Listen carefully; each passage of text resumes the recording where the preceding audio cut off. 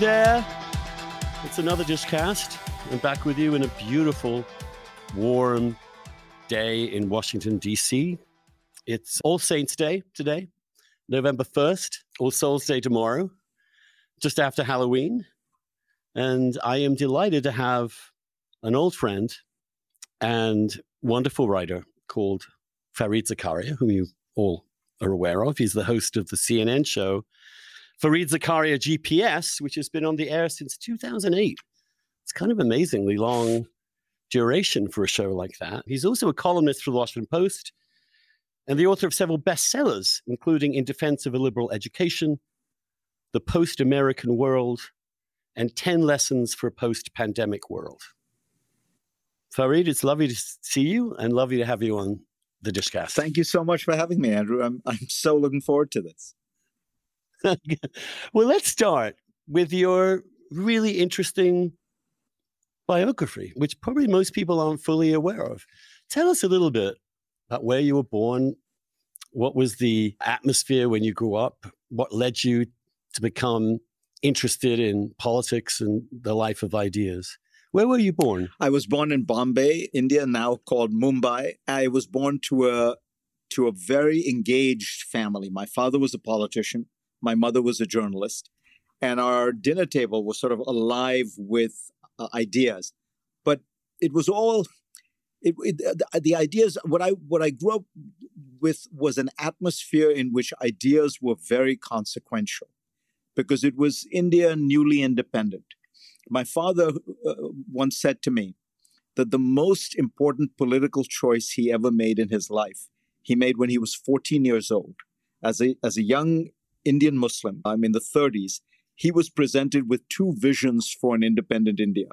Nehru and Gandhi's of a secular democracy and Jinnah's of a religious nationalist state, Pakistan. And he chose India, secularism, democracy. And his whole life was caught up and bound with that struggle. And that was, it infected everything he did. He really lived for it. My mother was a journalist. So we'd spend a lot of time, she was the deputy editor of a big magazine, kind of a weekly magazine. And we'd spend time at the dinner table talking about what she should put on the cover. And it was very democratic. My parents would allow us to just participate, and we'd always be telling my mother she was doing the wrong thing. We'd always say, no, you should be. And my mom had this great joke. She'd say, when you go to a dinner party, when you're a journalist, everyone tells you how to do your job. She said, I just one day want to be a surgeon, because when you sit down, nobody says to you, how you go into when you go in for those heart surgeries, you guys should go in from a completely different angle. She always thought that it was sort of, everybody felt that it was open season.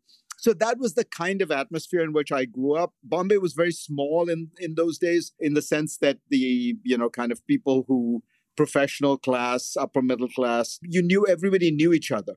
And there was another wonderful element to that, which was, my parents knew poets, and they knew architects, and they knew theater people, as well as, of course, politicians and businessmen. So it was much more integrated in a way that it is no longer. It now is much like New York or London, where, the bankers all hang out with the bankers, and the poets, such as they are, hang out with the poets. But it was a wonderful world in which you sort of felt like anything was possible, because you were exposed to lots of different views. And I was always, I don't know why, fascinated by international affairs. I remember my mom, when I was 14, and she was the Sunday editor of the Times of India, which is a big deal. It's sort of like the New York Times. And she paid the most she had ever paid for anything to excerpt Henry Kissinger's memoirs. And I remember reading them and helping her, telling her, you should put this section when he goes hunting with Brezhnev. And I can't believe, but it, when I do it mathematically, I was 14 or 15 when I read that. But your mother, in the 70s at that point, being deputy editor of a major, that's a big deal. She was obviously a pioneering woman in journalism. Am I right to say that? Yes, very much. She was the first person at that level in the Times of India. She was one of these people who just made herself indispensable. You and I worked with somebody like that at the New Republic, Dorothy Wickenden.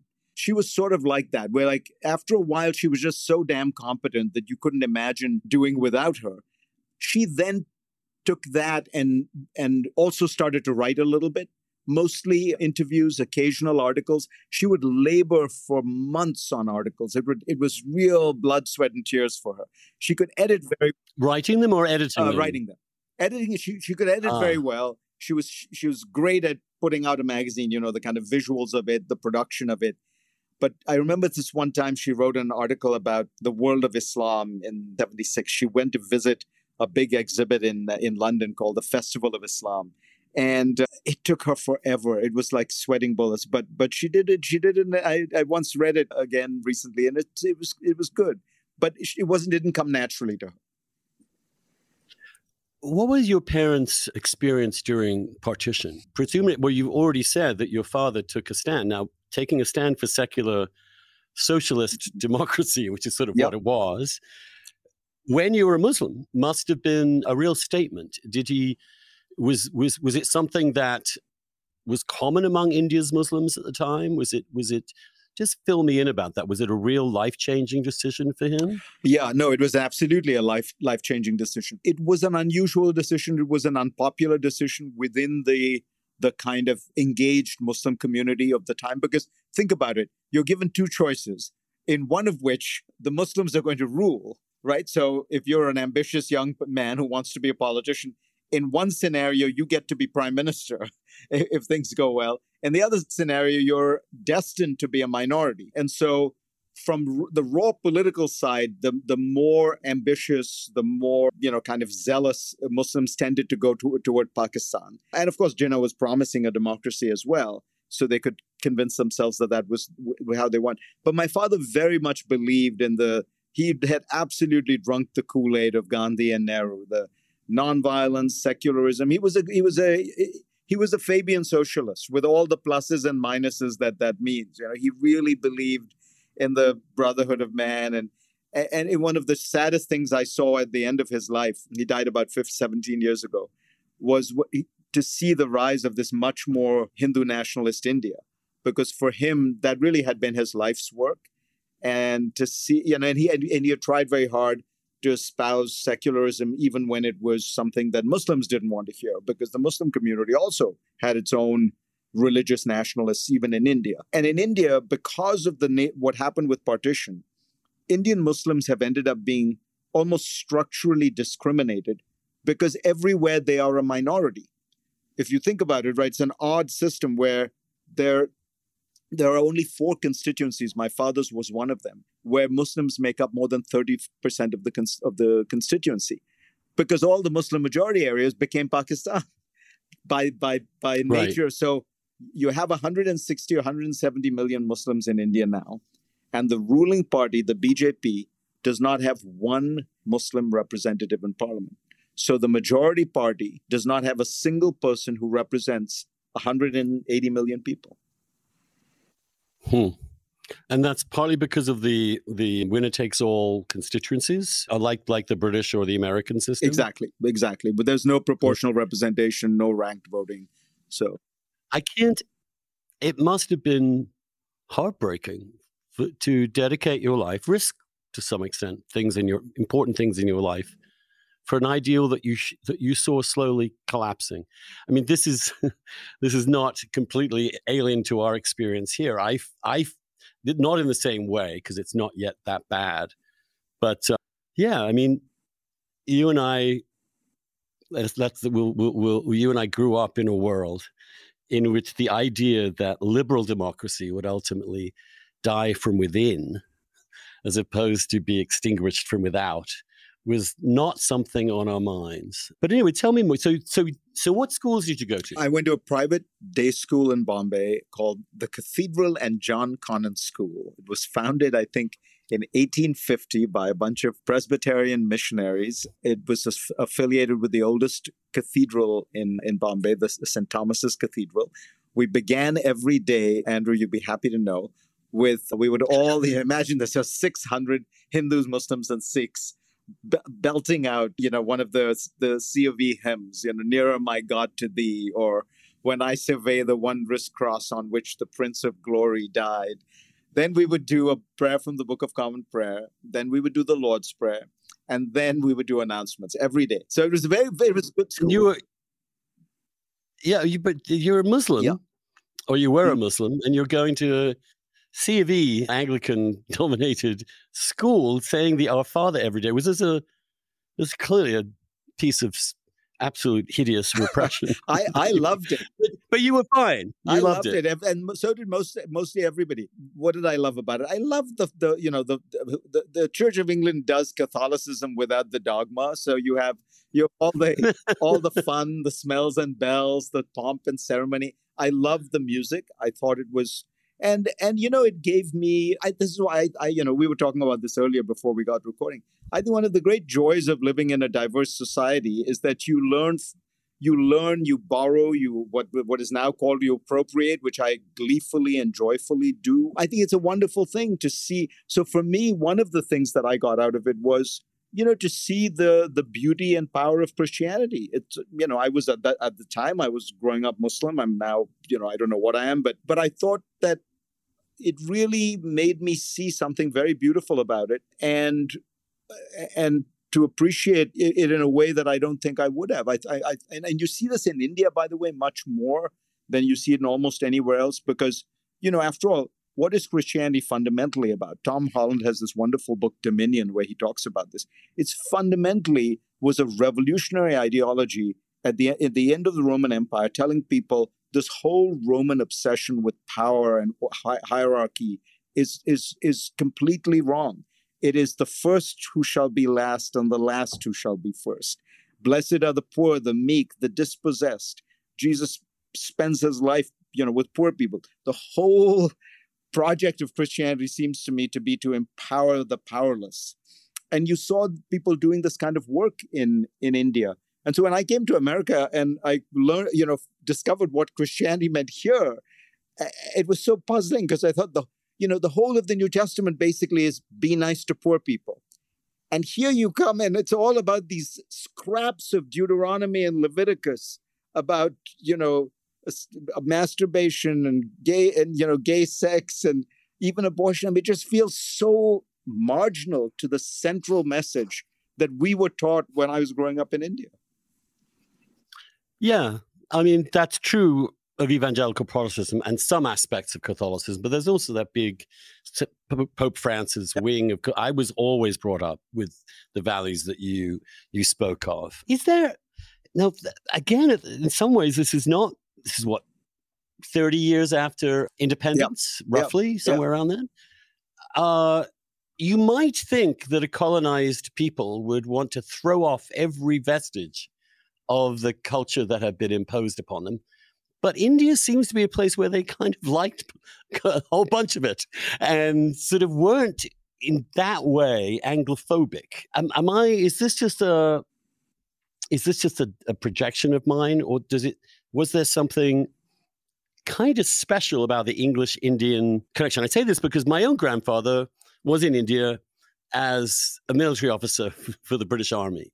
So it's kind of weird to have this confluence, but he also fell in love with India. I mean, a lot of those colonial officers had this weird enchantment with the place. Is this a myth, or do the Indians, they still play cricket passionately? There are lots of other British practices, institutions that have retained some sort of, that's strange, is it not? Yeah, it's a very complicated question, honestly, because it's not quite the sort of the Raj nostalgia that sometimes gets portrayed in movies that's real, because particularly for Indians of my father's generation, they actually, who actually experienced the British Raj, it was incredibly racist and incredibly repressive and oppressive toward Indians. At every level, the Indians couldn't walk into certain rooms, certain hotels, certain clubs. They couldn't sit in first-class compartments in trains. There were times when the British Army decided to be brutal toward them, they were savage in a way that is just almost unimaginable. And yet, the length and the depth of the contact created a situation where there was an appreciation of English liberal values. and English liberal civilization. And there was a deep appreciation of that. There was, however, a deep resentment that was not being offered to Indians. So it was, in a sense, somebody like my father's view would be that everything was, there were wonderful things about England, and he very much would have believed in a kind of Whig history where Britain had become the most advanced and civilized country in the world, but that Indians were not being offered that, and then so what you see as a result is when the Brits leave, exactly as you say, there's a lot of those values, a lot of those practices are maintained. Now, I will say, I think that was true for a kind of educated upper middle class elite who had a very extended contact. You see it fading now with the rise of a much more indigenous elite, much more schooled in Hindi and in kind of in some ways more authentically Indian than probably my father's generation. You're seeing this everywhere. You see it in Turkey. The secular elite is dying to be replaced by a more kind of homegrown one. But I think it's fair to say that one of the great achievements of the British Empire was to spread a certain kind of liberalism, classical liberalism around the world in a way that I myself, as a classical liberal, think was very beneficial. Yes, I even if it was pursued with the worst of motives, not all the time, but a lot of the time, and was inflicted with terrible violence. There was something about that liberal democratic, as well as socialism in the 30s and 40s, and independence came under the socialist government in Britain. My father was he was a poor kid. He was an orphan. He gets to London on a scholarship in 1944. He goes to London to get a law degree. He's called to the bar, trained as a barrister, and he gets a PhD at the School of Oriental and African Studies. He started out studying with Harold Lasky at the LSE and then moves. Really? He spends 5 years. I always think about this when I was in grad school. He spent 5 years in London on a scholarship, and he gets a law degree. He gets a PhD, and he works full-time for David Astor at The Observer as a foreign correspondent. He covers he follows the Allied armies as they went around conquering Europe. And and because he was an Indian subject, he was a British subject, in the 45 election, he could vote. If you were in London as an Indian during you could vote. So I asked him, because he was a great Churchill fan. We had busts of Churchill. We had all the collected, the usual history of the English-speaking people, World War I, World War II memoirs. And I said, so did you vote for Churchill? He said, oh, good Lord, no, of course not. I voted for Attlee, for Labour. And I said, why? I said, because you admired Churchill. He said, I admired him as a speaker, as a statesman, but it was very simple. A vote for Labour was a vote for Indian independence. A vote for Churchill was a vote for empire. Fascinating. And it's come full circle in ways that I think not many people have really absorbed yet. In the current Prime Minister of the United Kingdom is from Indian immigrants. He's kind of like you. He's a third culture kid, 2 steps removed from the Indian continent, although his Indian parents also went through Kenya and Tanzania on the way to the United Kingdom. And now he is running the country. I wonder what your father would have thought if he was told that in not a very long time, within 2 decades, an Indian immigrant will be the Prime Minister of the United Kingdom. I think he'd be kind of gobsmacked. Am I wrong? He'd be gobsmacked, but he'd be thrilled. My father was a huge fan of the British. He was, to a fault, somebody who believed that, as I said, they withheld those values from Indians, but they had great values. He once said to me after he came back from America, and this is a point which I was studying in America. He said to me, the English are still the most civilized people in the world. And I said to him, what are you talking about? They're civilized. They enchained you. He went to British jails. And he said, yeah, but there's a certain elegance with which they do things. And he was going on and on. So he would have been absolutely thrilled. And to have it happen, in a country which did not seem until very recently to be moving in that direction. I mean, this is something you know better than I, Andrew, but Britain in the 70s was a place where you were seeing a massive backlash to Indian immigration. You know, Enoch Powell, member of parliament, for those listening who don't know, this is a guy who rocketed to fame on a speech in which he said, I see the Tiber foaming with blood, you know, predicting the fall of Britain like the fall of Rome, all because it had let in these Indians. And from there to go to this, I mean, I actually give David Cameron a lot of credit. I think Cameron is the guy who, you know how the Republican Party never did do that soul searching after Mitt Romney's loss about what they should do to be more multicultural. I think Cameron did. And if you look at the Conservative Party post-Cameron, that's when you start, you know, really promoting all people from all backgrounds. I mean, now it's not just Rishi. The extraordinary thing is if you look at the top 15 people in the Conservative Party, like 7 or 8 of them have brown skin. Chairman of the party, the Foreign Secretary, and the Home Secretary. These are Mayor of London, minor offices. The Mayor of London. And the Mayor of London, different Priya Patel. I mean, you can go on and on, right? This is not tokenism. This is a whole. It's a kind of social revolution, I think. Also, of course, that a large number of the Indian immigrants were middle class, industrious, wanted to make way for themselves.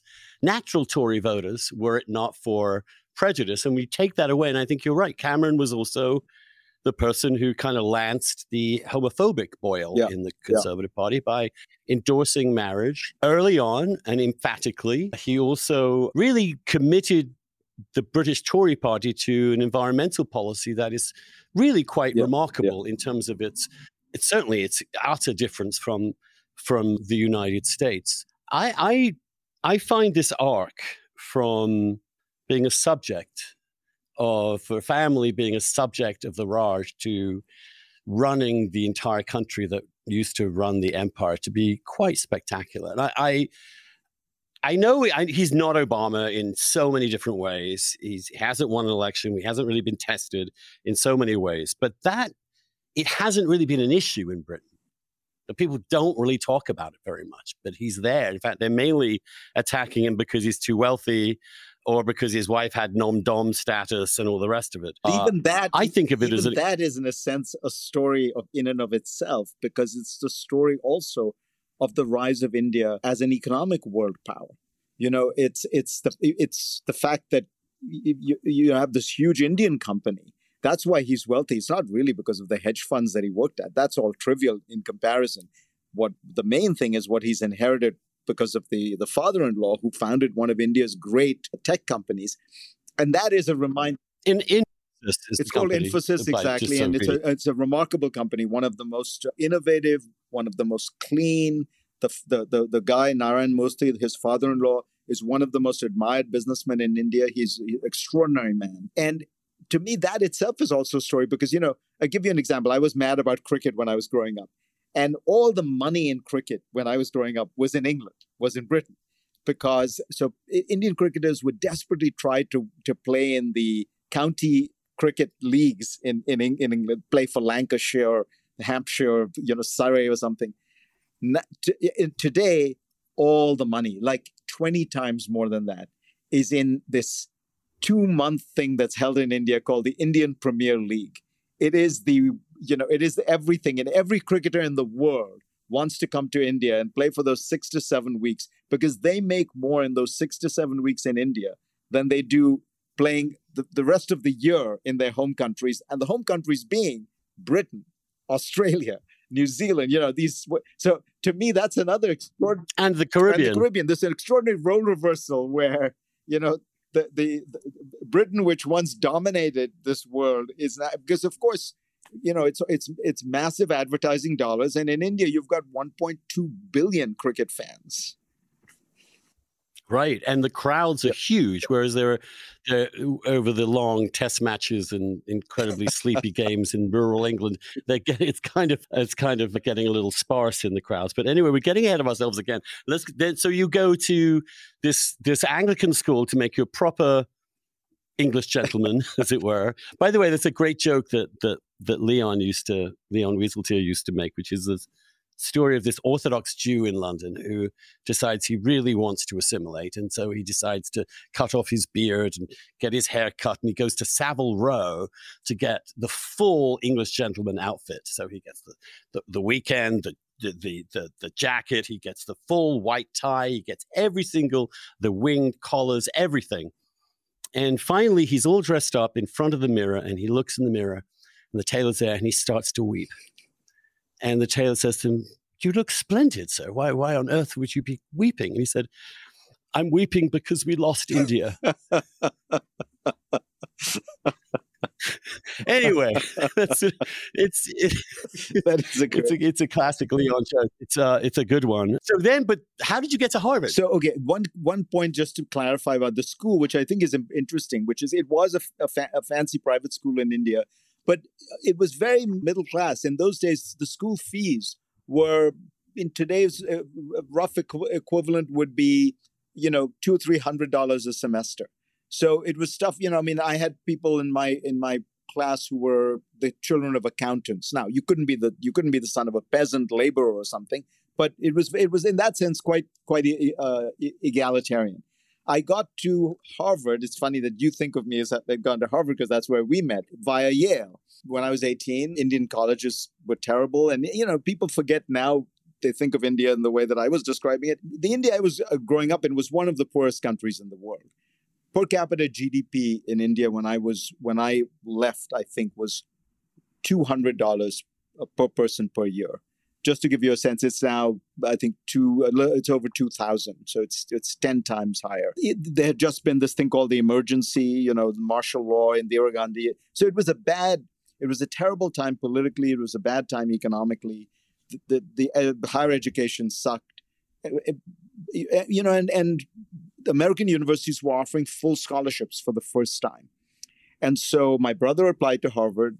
He applied a bunch of places. He went to Harvard. I applied a bunch of places. I got into Yale, and I just fell in love. When I came to Yale, I just absolutely adored it. I was a weird kid, probably like you in high school. I loved to read. I was okay at sports and all, but what I really loved to do was really read the stuff we were being assigned. We were doing the kind of British curriculum. So we were doing Julius Caesar and As You Like It and, Dickens. But I would really want to read them. And everybody else was just like, oh my God, how do I get through this so I can be an engineer or a doctor? And finally, when I got to Yale, it was like, there are people like me here. There are people who are fascinated by this stuff. And I just fell in love with it. I was a history major at Yale, and then I had to figure out what to do. My mom used to keep urging me to become an international lawyer because she had that kind of Jewish mother element, which was, I know he likes international relations, but he's got to pay the bill somehow. So it sounded good, and I discovered that there was no such thing as international law, so except at the UN. So I decided to apply for a PhD, and I wasn't sure what field to do it in because I was more interested in history. But I had heard a lot about the government department at Harvard, and Kissinger went there, and Brzezinski, and Sam Huntington, and McGeorge Bundy. So I have to confess, without doing a huge amount of research, part of the reason I wanted to get a PhD was it was the longest student visa you could get, and I knew I wanted to stay in America. And all the other ones, first of all, I couldn't get scholarships to law schools or things like that because they expected you to be able to pay. PhDs, you got scholarships and you got this indefinite visa. So I get to Harvard and I'm absolutely thrilled. I found Harvard, it was the more intellectual ferment than I've ever seen anywhere. I remember just going to random sessions with, I remember hearing Simon Schama lecture about the French Revolution and just being dazzled walking out, because he had that way of being able to integrate art and culture and history and all, and he did it with incredible panache. And so that was Harvard for me. You're a sucker for the English accent, is what you're saying. But well, I will tell you, Andrew, I wonder why you got rid of yours. You had a beautiful English accent. I remember the first time I met you, I was the president of the Yale Political Union. You were the president of the Oxford Union. You invited me. I don't even know if you remember this. You invited me. I wrote saying, I'm going to be in London. Can I come and visit? You said, come, there's going to be a debate. And I walk into the Oxford Union. Everybody is in white tie and tails, sipping sherry. And there is this very striking, handsome young man, Andrew Sullivan, holding forth on Margaret Thatcher's economic policy and thoroughly supporting it. I still remember you were mouthing some bullshit about M1, M2 monetary theory. Yes. Well, I'm busted. I was a teenage Thatcherite, and yes, at those days, Oxford, I think it would be 83 that we're talking about. Exactly 83. It was a really very fervid time in British politics. It was Thatcher's first term, going into re-election. My term of office arrived during the election, the second election, which screwed up a lot of my hopes for the term, because no one could come speak. They're all busy campaigning, which is perfectly understandable, but it kind of screwed up my calendar. But everybody thought you were going to be a British politician. Everyone thought you were sort of destined to be prime minister or foreign secretary or something like that. That was what I thought I was going to do, in a way. And then I went to America, and my whole life changed as well. I never expected to fall in love with America the way I did. I was such a English Tory in so many ways, but I did. What was it about America that America, not just Harvard and Yale, but America that attracted you, that was so different that it felt worth living your life here? That's a great question, because so much of it for me was bound up with Harvard and Yale. But I think it's the openness, the sense of possibility, the sense that you could just be yourself in a way and not have to worry about where you came from, what religion you were, what caste you were. I think that there's a kind of extraordinary openness about the country. I always loved. I liked Reagan because for all kinds of reasons. And one of the things that he said that I always remember is he said, in America, we don't care about your origins, we care about your destination. And I thought, well, it was a lovely line, sadly not really true on the right anymore. But it was that sense of possibilities. Yeah. And when you come from countries which were asked you always, where are you from, as opposed to where are you going, it was an incredible breath of fresh air. And it was completely contagious for me, all of that, because I would think I was just psychologically more comfortable in that kind of zone. The British system just kind of didn't work for me. And looking back, I think, sometimes I think, well, could I have done that? Would I have been knifing Boris in the back in the last few weeks if that had happened? Because Boris was there just after me. He was the president of the union 2 years later, I think, something like that. And, you make these decisions quite young, and you're not quite sure what the consequences will be, but you have to trust your gut, really. And, I think I would have been thoroughly chewed up and spat out by the British tabloid press, don't you? It was bad enough the Oxford press were really going for me. But in a way, it was easier because I'd seen my father as a politician. And I had seen the ups, but I had also seen the price. And one of the things I think at some point I began to realize this, I don't think I ever consciously realized it, was that as a politician, you really do not have a private life. And I don't mean that by the usual way that people mean everything is written about. I mean, you don't have real friends, because politics is such a 24/7 business that your friends are your political allies of the moment. And then when things change, they are not your friends anymore. I remember growing up, having the feeling of like, wait a minute, we're going to summer vacation with X, but I thought Y was our best family friend. But turned out, Mr. Y had now been dumped because my father had a new, political alliance to make. And that sort of pervaded the way in which you approached private life. It was all a subset of your political life. And I hated that. And it's true here as well. And if you go to Washington, you know this better than I do. I mean, it's everything. All these politicians' friendships are all expedient. Yeah, and the ability to fake liking someone, the ability to fake all sorts of things all the time to please whoever you're around I realized it was just something I was not I was characterologically incapable of Well, doing. you could do it very well for show, because one thing I remember from Harvard is you were a fantastic actor. I saw you play Hamlet. I saw you play Amadeus. You played Mozart in Amadeus, and you were fantastic. Yeah. In that in particular, I think you did Equus. I didn't see that. I did Equus. Yeah. I was the kid in Equus. I remember you very well. You were a bigger figure at Harvard, I think, than you realized. Well, the acting was great. I loved acting, and it's one of the things that when I'm on my deathbed, it's one of the things I played Hamlet. It's a great civilizational achievement, and it was a lot. I can't imagine learning all those lines. But yeah, I realized, and that was something I thought I might want to do, and it's something I had in my head from the very beginning. But the process of going through all that did me that I could not do it because I just found other actors intolerable. They were just the worst people. They drove me crazy. The sheer narcissism, the endless inane emotionalism, the neuroticism, the vanity, all this stuff. It just, and I cannot live my life among actors.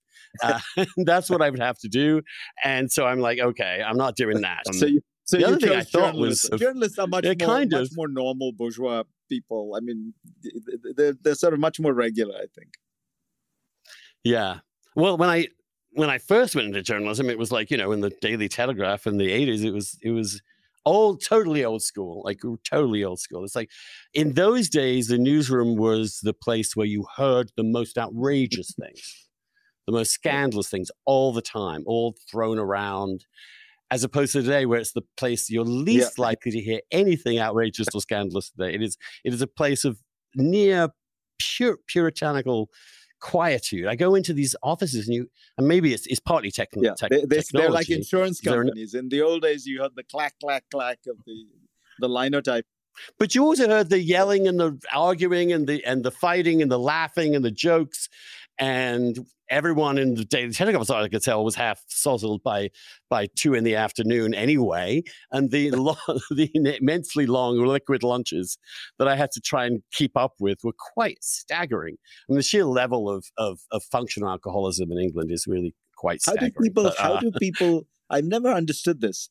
How did people work after a 3-martini lunch or the equivalent? I once asked the deputy editor of the Daily Telegraph how on earth, after about a bottle of champagne and what I could see were 3 scotches, it was 4 o'clock in the afternoon.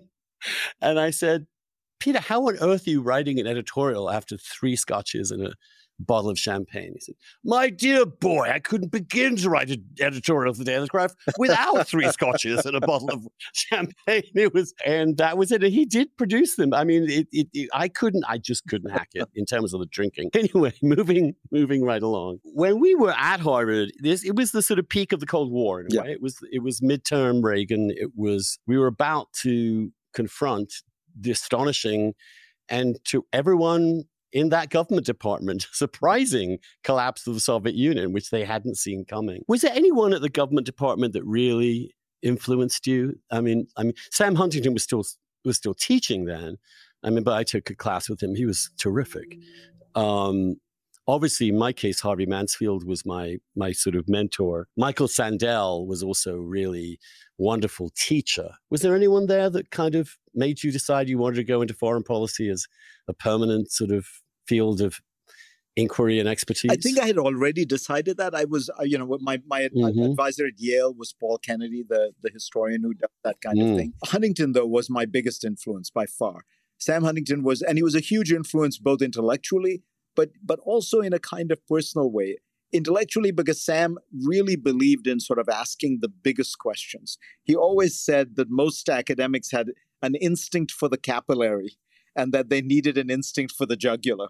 That you should be asking what is the biggest problem out there in the world? What is the most interesting solution, a way to think about it, not some little minor, studying basket weaving in southern African villages. I mean, he thought all that stuff was silly because he thought you have a chance to try to help people understand the biggest things going on in the world and the biggest things that have gone on, the French Revolution, the Russian Revolution, World War I, World War II, whatever it is. And he would take those on with gusto. He was also a man of extraordinary integrity, a real old-fashioned liberal, really stuck to his guns from when he was attacked by the left or the right. Very honorable man, and a work ethic that was crazy. It's probably because of the reason, watching him is the reason I didn't become an academic. Sam would get up, he lived on Beacon Hill, as did I. So I'd occasionally see him. He would get up at about 6:30 in the morning. He'd go down to the basement of his brownstone on Beacon Hill, and he would work on his next book. And he wouldn't emerge until about 10.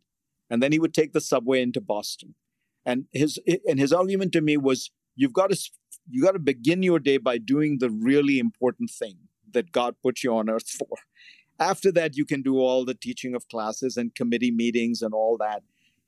And that discipline, and I realized to be a great academic, you need some version of that discipline. And I realized that I was intellectually curious, I was pretty bright, I was pretty hardworking, but I didn't have that self-discipline. I needed the deadlines.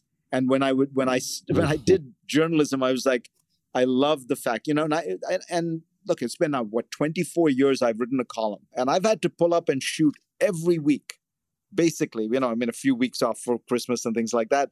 But I can do that. But I can't do what Huntington did, which is without a deadline, just every 3 to 4 years produce another great book. What do you think of Clash of Civilizations as a book, as a predictor? Because again, when we were there, the Cold War was ending. And we didn't really know what was going to replace it. And there was this liberal internationalist idea of a unipolar world. I remember publishing Charles Krauthammer's essay on that, which kind of framed a lot of the discourse among neoconservatives and to some extent neoliberals. And it seemed definitely in the 90s as if we were headed to a sort of to Kant's perpetual peace at some level. And liberal democracy was thriving everywhere. And it was what Frank Fukuyama has pointed out. But Huntington demurred and thought that the core deep philosophical, cultural, civilizational differences between various parts of the world would reemerge and clash. He was denounced for this. It was a highly controversial book. Looking back in respect of China's challenging of the world order in terms of what happened with Islam in the following 2 or 3 decades, which was also another civilizational front line.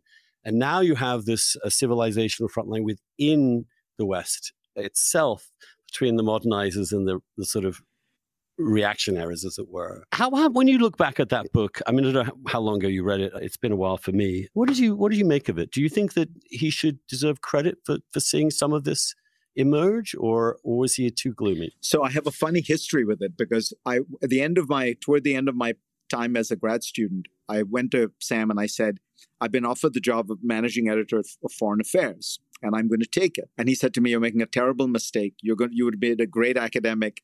I think I could get you a slot at Harvard next year. He had already told me that earlier. And so I'd known that he'd been trying to get me an assistant professorship at Harvard. And I said, my mind's made up. But you know what? You had sent me a couple of months ago, you sent me an essay for my comments called The Clash of Civilizations.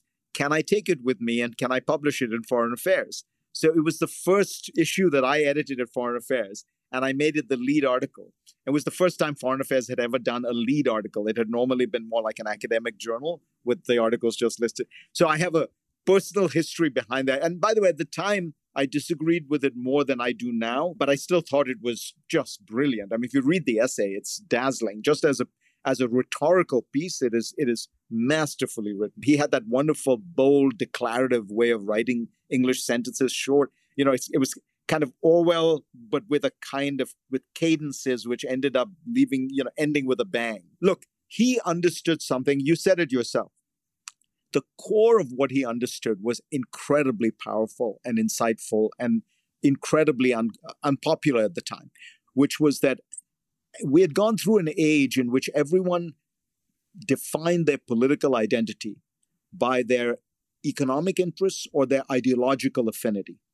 And he said the age of economics and ideology is over. we are in an age where people are going to define themselves. Their core sense of political identity is going to be from culture and more specifically from religion. And that was, to me, the most powerful insight and if you think about not just war and peace, but voting and the way in which the world has gone in so many places, it's an incredibly profound insight. Then to say that, look, you're going to have places which just resist the kind of end of history, Kant's perpetual peace world, and Islam is going to be very deeply opposed to that. Again, he foreshadowed exactly that rejectionism that came out of the Middle East. Then China as being this very different civilization. He got a bunch of things wrong, I think, in the sense that he thought that these civilizations would act as coherent units, monolithic coherent units, or, almost like the old Comintern, and clash against each other. Whereas actually what was happening in the Middle East was a big civil war within the world of Islam between the liberals, the moderates, the Shias, the Sunnis, the secularists, if you want to call them that, the fundamentalists. You see, and that in a way, he forgot the power of realpolitik. If you think about the history of Europe, Richelieu, the great Catholic statesman of Europe, used to make common cause with the Protestants all the time. He even made common cause with the Muslims, the Turks. So that world, in a sense, he neglected because he's got so caught up with his new theory. I think it happens to all of us, but in a way, you need to make your point clear. Sometimes you have to do that. One of the editors of The Economist had a very funny 2 rules of journalism. He said, simplify and then exaggerate. And so if you think of the Clash of Civilizations as somewhat simplified and exaggerated, it still contains within it one of the most powerful insights to help us understand the modern world. Because we were leaving a world in which whether you were a communist or whether you were an anti-communist was the key organizational principle. We still have never, we've still never come back to that world, Andrew, that you and I grew up in, where ideas mattered because the shape of the world was being affected by those ideas. Whether a country in Africa or a country in Central America went communist or capitalist was a signal of the direction of history. So ideas had this kind of profound world historical consequence. And when we left that, we didn't know where we were going.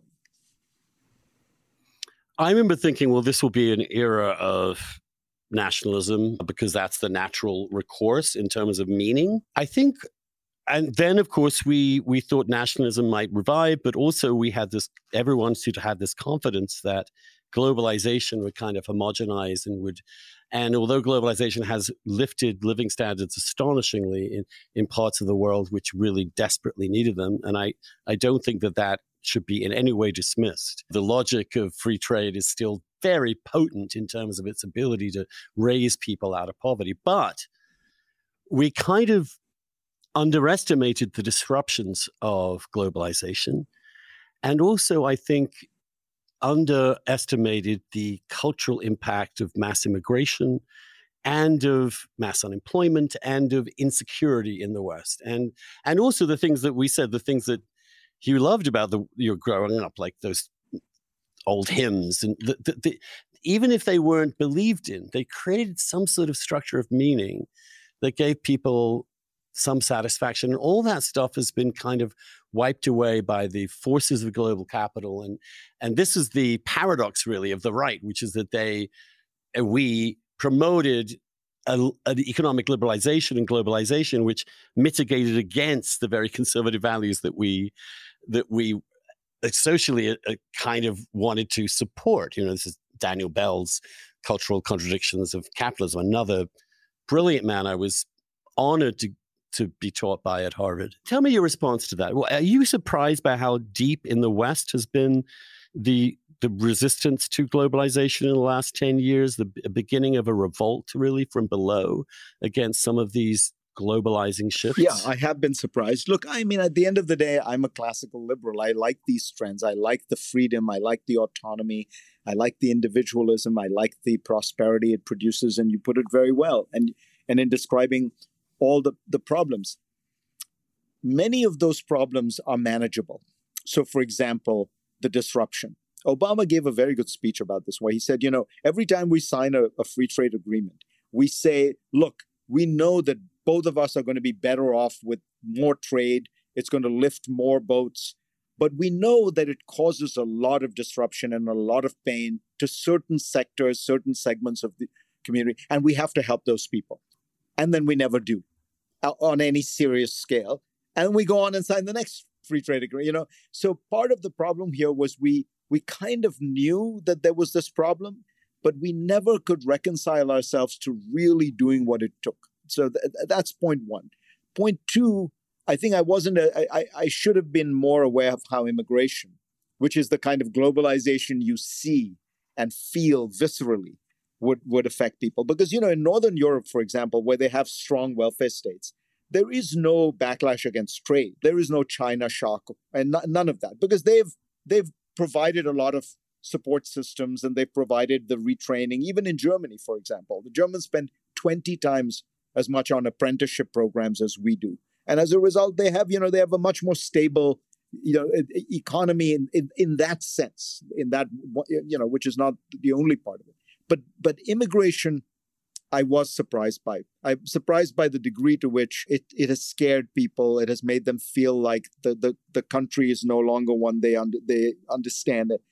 And, it's for all the reasons we understand.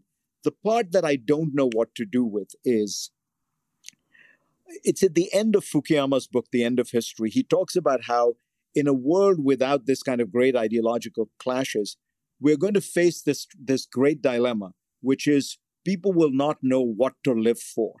They will be men without chests. They will lack the themos, this ancient Greek word, which means something sort of like pride and a sense. McCain used to talk about, John McCain, about how you wanted to live a life in which you were dedicated to causes larger than yourself. And back to those hymns, I mean, the structure of meaning that people have taken from religion, from community, from tribe is very powerful. And it is, in a sense, it answers that question about what is the end, what is the purpose of life. Liberals have no answer to that question, almost by design. What we're saying is, we want you to figure that out. We don't want there to be an Ayatollah or a Pope or who tells you the answer to that question. The whole joy of liberalism is that, it is about how to organize the public space. How you find salvation, that's your private affair, buddy. But guess what? People can't live like that. People need that cause, they need that structure. And that's the hardest one, because I don't know the answer to that problem. And until I think we have an answer to that problem, liberalism and liberal democracy will always be very fragile, because there's always going to be somebody who comes along and says, I have the answer. And that answer, that particularly if you're a demagogue, it does have a certain kind of siren appeal. My own feeling is that, because I too basically a classical liberal, and also historically have had no problem with immigration. Thought it was a great benefit in many ways to most societies, and personally, I'm particularly fond of multiracial, multicultural, multi-ethnic situations. That's where I live. I mean, but I recognize too, I'm not normal in that sense. That the vast majority of people prefer stability to their identity and meaning. And Britain's an interesting case, because Britain is a liberal country deep down. It's deep strain of live and let live has been there for many, many years. But the sheer pace and volume of the immigration is what has the number of people coming to the UK. And I think this is statistic in 2015, which is one among the peak periods, was greater than the number of immigrants to Britain from 1066 to 1950. So in 1 year, so you have this extraordinary influx.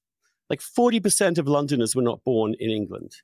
That's that makes sense for New York, and it's always been the case for New York. But New York's an entrepot of this vast continent in which people can find the different ways. It's actually the center and the place where so much happens in Britain, and people felt like it was no longer something they recognized. I just think the pace of it is the key. But here's the question, Andrew, which is, I totally agree with what you're saying.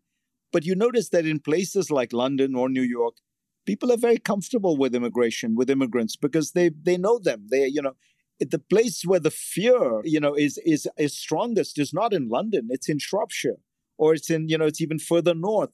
The place where people fear immigrants is places in America where there are very few immigrants, like rural Ohio or Pennsylvania or places like that. So that's part of the paradox, is it is a kind of imagined fear. Yes, absolutely. But it's a different kind of, it's not a fear that comes out of everyday experience, particularly, although there might be moments when people feel weirded out by stuff they haven't ever seen before. It comes from this general sense of the meaning of my life has kind of been altered. The meaning of my country is different. And that makes me insecure. Look, so one of the wisest people you and I studied when we were at Harvard was Burke, right? Edmund Burke, who always believed, people forget he's now seen as the kind of high priest of conservatism, but he was not. He was a liberal. He was in favor of the American Revolution. He was viciously opposed to British excesses of power in India. But if you look at Burke's collected works, literally half of it is the trial of Warren Hastings, the Governor General of India, whom he thought was corrupt and abused authority. But in the case of the French Revolution, he thought this is going too far, too fast, too much disruption. And that's it's finding that balance where without moving forward, and I still do believe it is moving forward, you have stagnation. But if you move too far forward, you rupture the fabric of society. I mean, what Burke was doing was calling his own country to account to live up to its liberalism, its old values. In a way, I think that the actual American revolutionaries were also rather conservative revolutionaries in as much as they were demanding that Britain live up to its own principles as opposed to junk them all together. And the French Revolution was something utterly different. Right. The American Revolution is not really a revolution. It was a demand for the return to the traditional rights of Englishmen that they had always been granted. It was not year zero. Yeah, exactly. It was not everything is wiped out and the church is finished and we're going to get rid of all our established authorities. For people who don't get your reference, we should say that what the Jacobins did was they restarted the calendar and said, why are we starting it with the birth of Christ, whom we don't believe is actually a divine figure? And they would date things from the year of the French Revolution. Year 1, year 2, year 3. You can find graffiti still in Paris where they have, year 5. And the key thing to say about Burke's response to it was that it was not afterwards. It was before the worst happened. In other words, it was he was saying the concept of this is wrong. Not that the practice of it is wrong, but the very concept behind this is violating. But that balance between being essentially a classical liberal, but being a conservative in its implementation and seeking to balance it with social stability, with some kind of a meaning for a country, that has become, which is basically my position. Yeah. So I talk about the pace of immigration, the need to reassure people that it's under control, because if they don't think it's under control, they will panic. And if, as David Frum, our other colleague at Harvard all those years ago said, if liberals don't enforce borders, fascists will. But that position is so vulnerable now. I mean, there's like 12 of us believe in it. And there's been this move towards the anti-immigrant right, and then the almost pathological view that immigrants should be more encouraged than citizens, and that there is no distinction to be made, and that there should be really completely open season on the borders. And that's that dichotomy, which is where every single question where one takes some kind of nuanced view is first of all demonized as being one or the other. And secondly, the ability of that to win politically in this polarized climate has become close to impossible. I think it's even broader than that.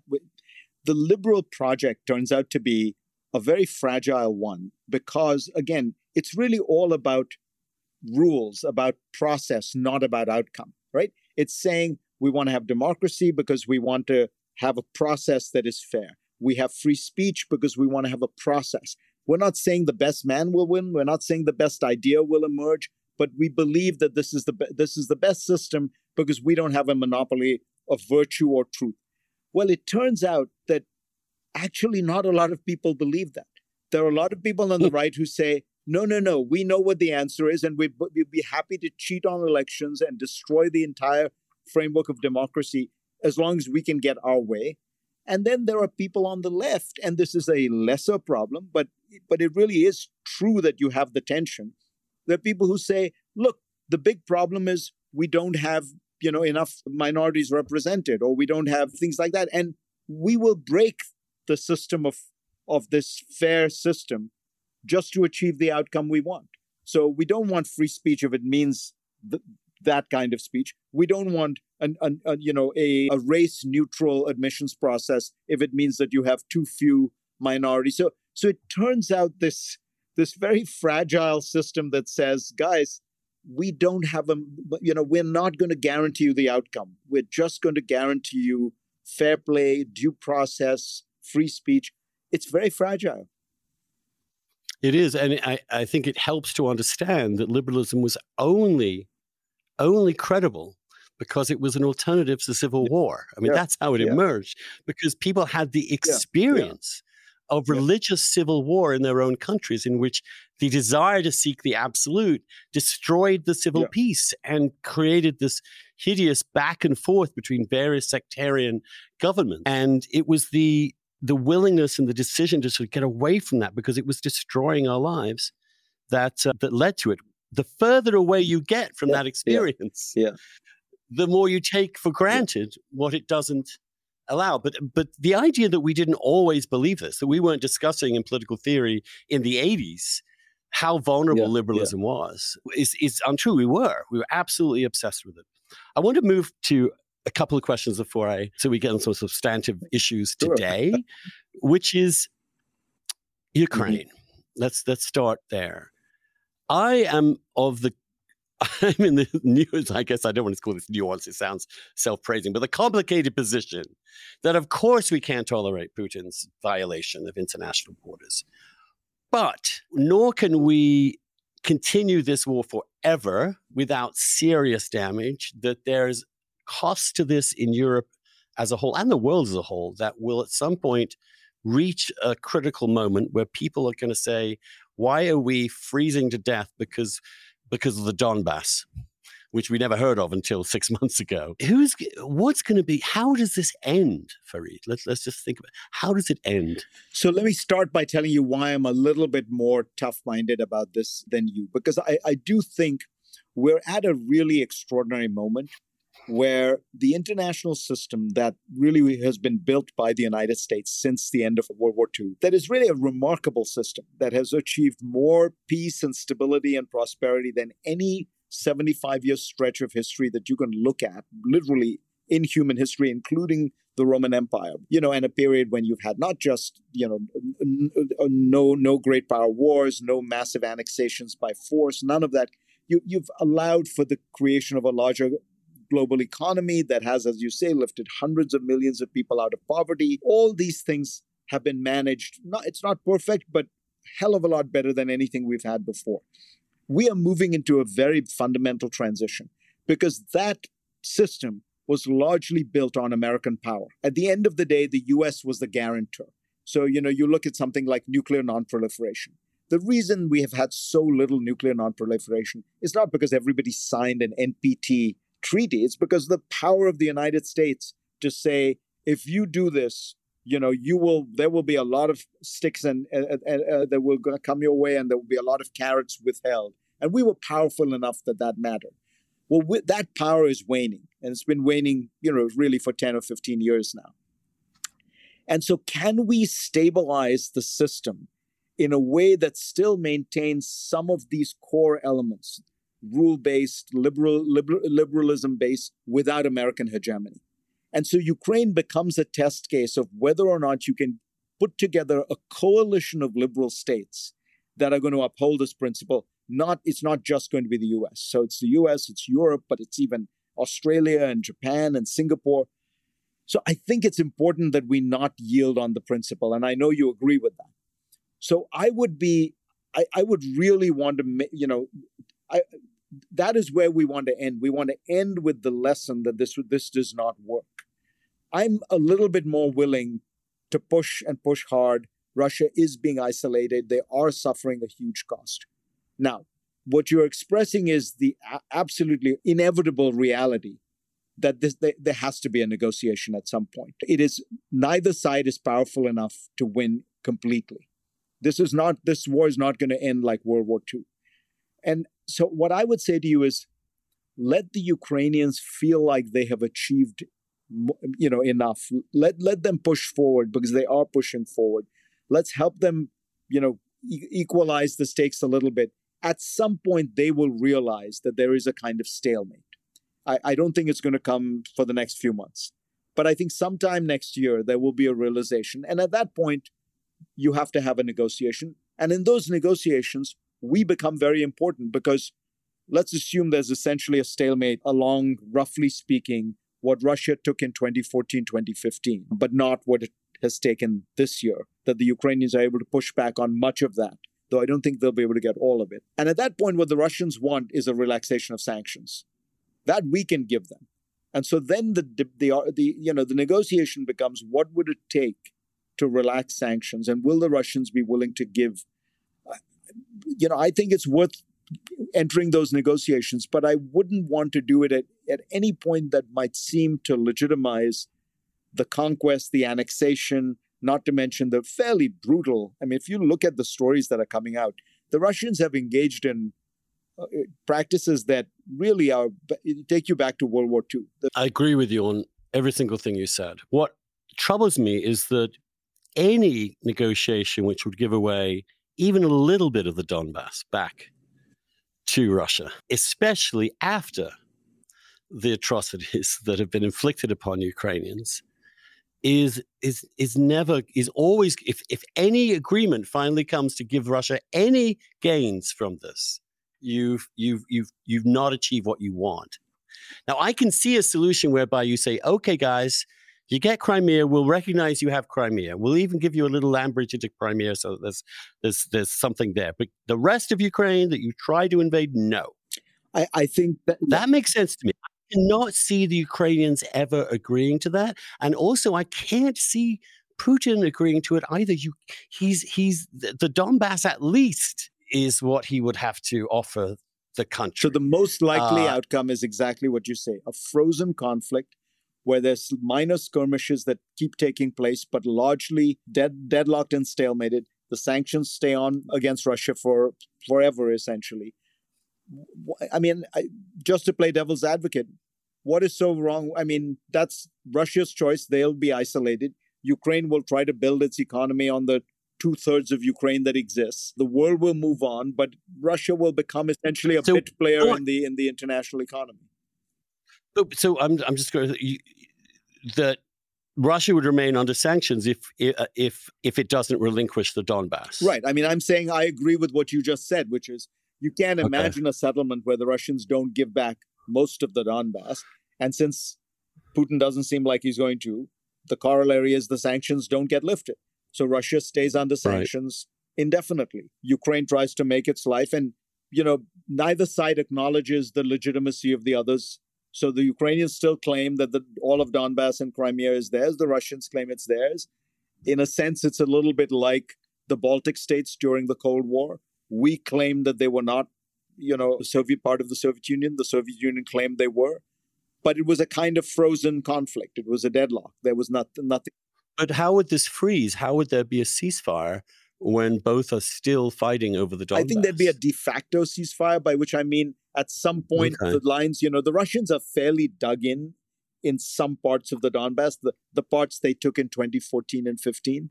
It'll be hard, I think, for the Ukrainians to take those. Look, the skepticism you're expressing is, I think, real, and what it reflects is this. The Ukrainians seem at this point that their war aims have expanded enormously because of the atrocities, and so at some point they're going to have to get more realistic. But I think they will. Look, this happens in every war. I mean, we said we were going to fight to the end for, for South Vietnam. We didn't. There's at some point reality sets in. Okay, well, I don't know how to interpret that. What do you think's going to happen this winter in Europe? I mean, the cost to Europe, it seems to me it's just horribly timed, because you also have the post-pandemic surge of basically supply and demand being screwed up globally for a while. And then because also of the sanctions on Russia, you also have soaring energy prices. We in America are not experiencing this at all, quite the same way, barely at all. Europe, even those countries that are relatively independent of Russian gas, like the UK, the market is the same. They're getting clobbered by the same. There's a limit here. I mean, the amount of subsidies that the European governments are now allocating to subsidize people's energy needs, energy industry's energy needs, indefinitely be suspended. The amount of debt that's being racked up at this point, after the COVID debt too begins, and now you have rising interest rates that make that debt ever harder to pay off. You're going to have unemployment go up. You're going to have a recession. I can see people in Europe, and I'm not trying to be a pro-Putin propagandist on this. I'm just worried that we might have miscalculated. Well, you know what? One of the most heartening things about all this has been the solidarity of the Europeans and the sense that they are willing to pay a price. Look, they're very aware of all this. These are very responsive democracies. The leadership knows what the people are thinking. Support for Ukraine is remarkably strong in places like Germany and France. And Germans have really paying a hell of a price. It's not as strong in Italy, but it's actually reasonably strong, which is why Meloni, the new prime minister, who clearly has inclinations in the other direction, came out very strongly in favor of Ukraine. I think we should, in an odd way, the kind of liberal world order is being tested. And one thing I'm struck by is the degree to which people in Europe get it. People in Japan, Australia, South Korea get it. The Singaporeans, who are very interesting bellwether. First time in decades they've supported sanctions that were not imposed by the UN Security Council. I think it actually may be the first time they've ever supported sanctions, because they get that this is, the alternative. Taiwan is also very keen. Yeah, but Taiwan, of course, for obvious reasons. Of course, but by the way, the Chinese are watching. So play that out the other way. If Europe were to crumble, if support for Ukraine collapses, if the Russians are able to move in, and remember, they would be able to. Russia is 10 times the size of Ukraine. The Russian defense budget is 10 times the size of Ukraine.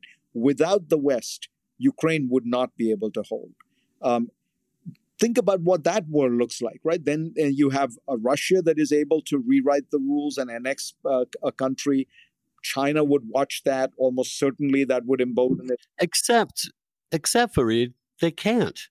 I mean, it turns out this great military machine could barely hold on to the Donbass. Well, remember the Russians, they have think about them, World War II. They did disastrously for the first year.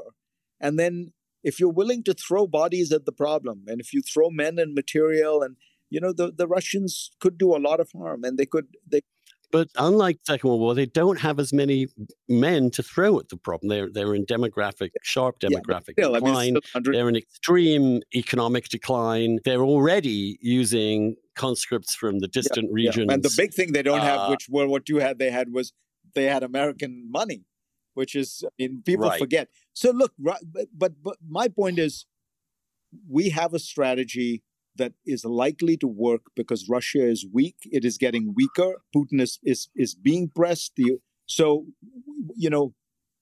Let the Europeans. The Europeans are not blinking yet. Why are you, Andrew Sullivan, blinking for them? The Ukrainians are still willing to die for this. At some point, you're right. Though the realities you talk about will assert themselves. But let's keep as much pressure as we can on the Russians for as long as we can. All right, I will shut up about this. I will stop worrying.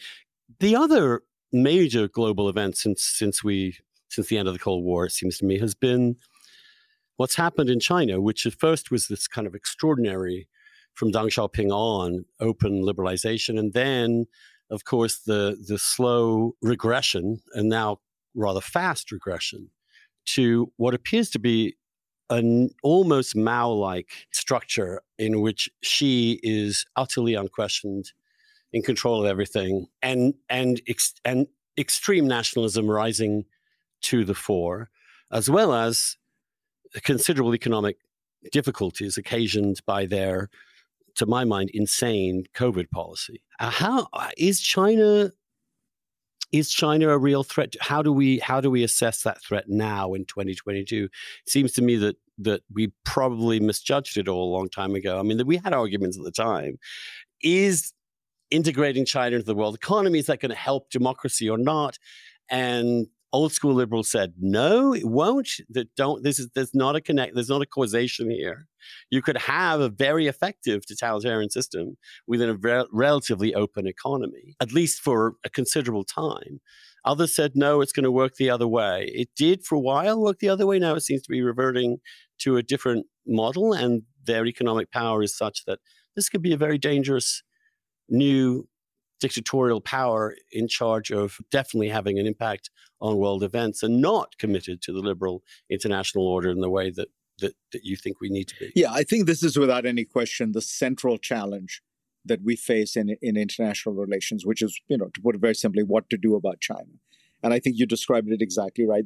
When they started liberalizing, they were liberalizing economically, they were liberalizing politically, and they were quiescent on the world stage. It was a real package deal. I mean, people forget what Mao's China was in terms of supporting every crazy revolutionary movement in the world, from Che Guevara to Angola to all over Southeast Asia.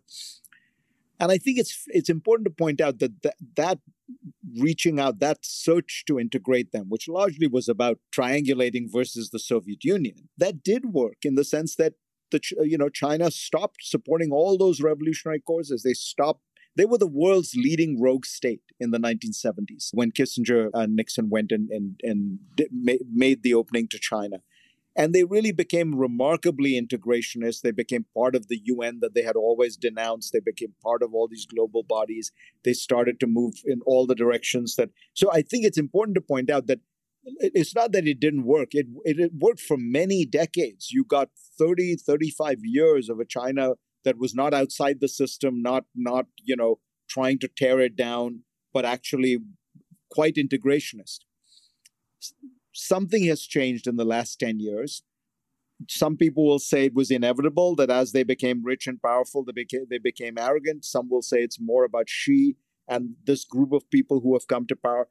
But be that as it may, we face what we face.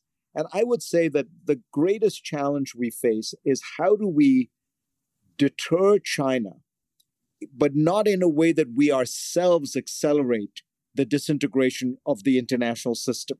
Because at the end of the day, to take the second largest economy in the world, and if you were to totally decouple, you would essentially end up with a deglobalization. You would end up with a completely different world, two hermetically sealed economic blocks. You'd end up in a very suboptimal world.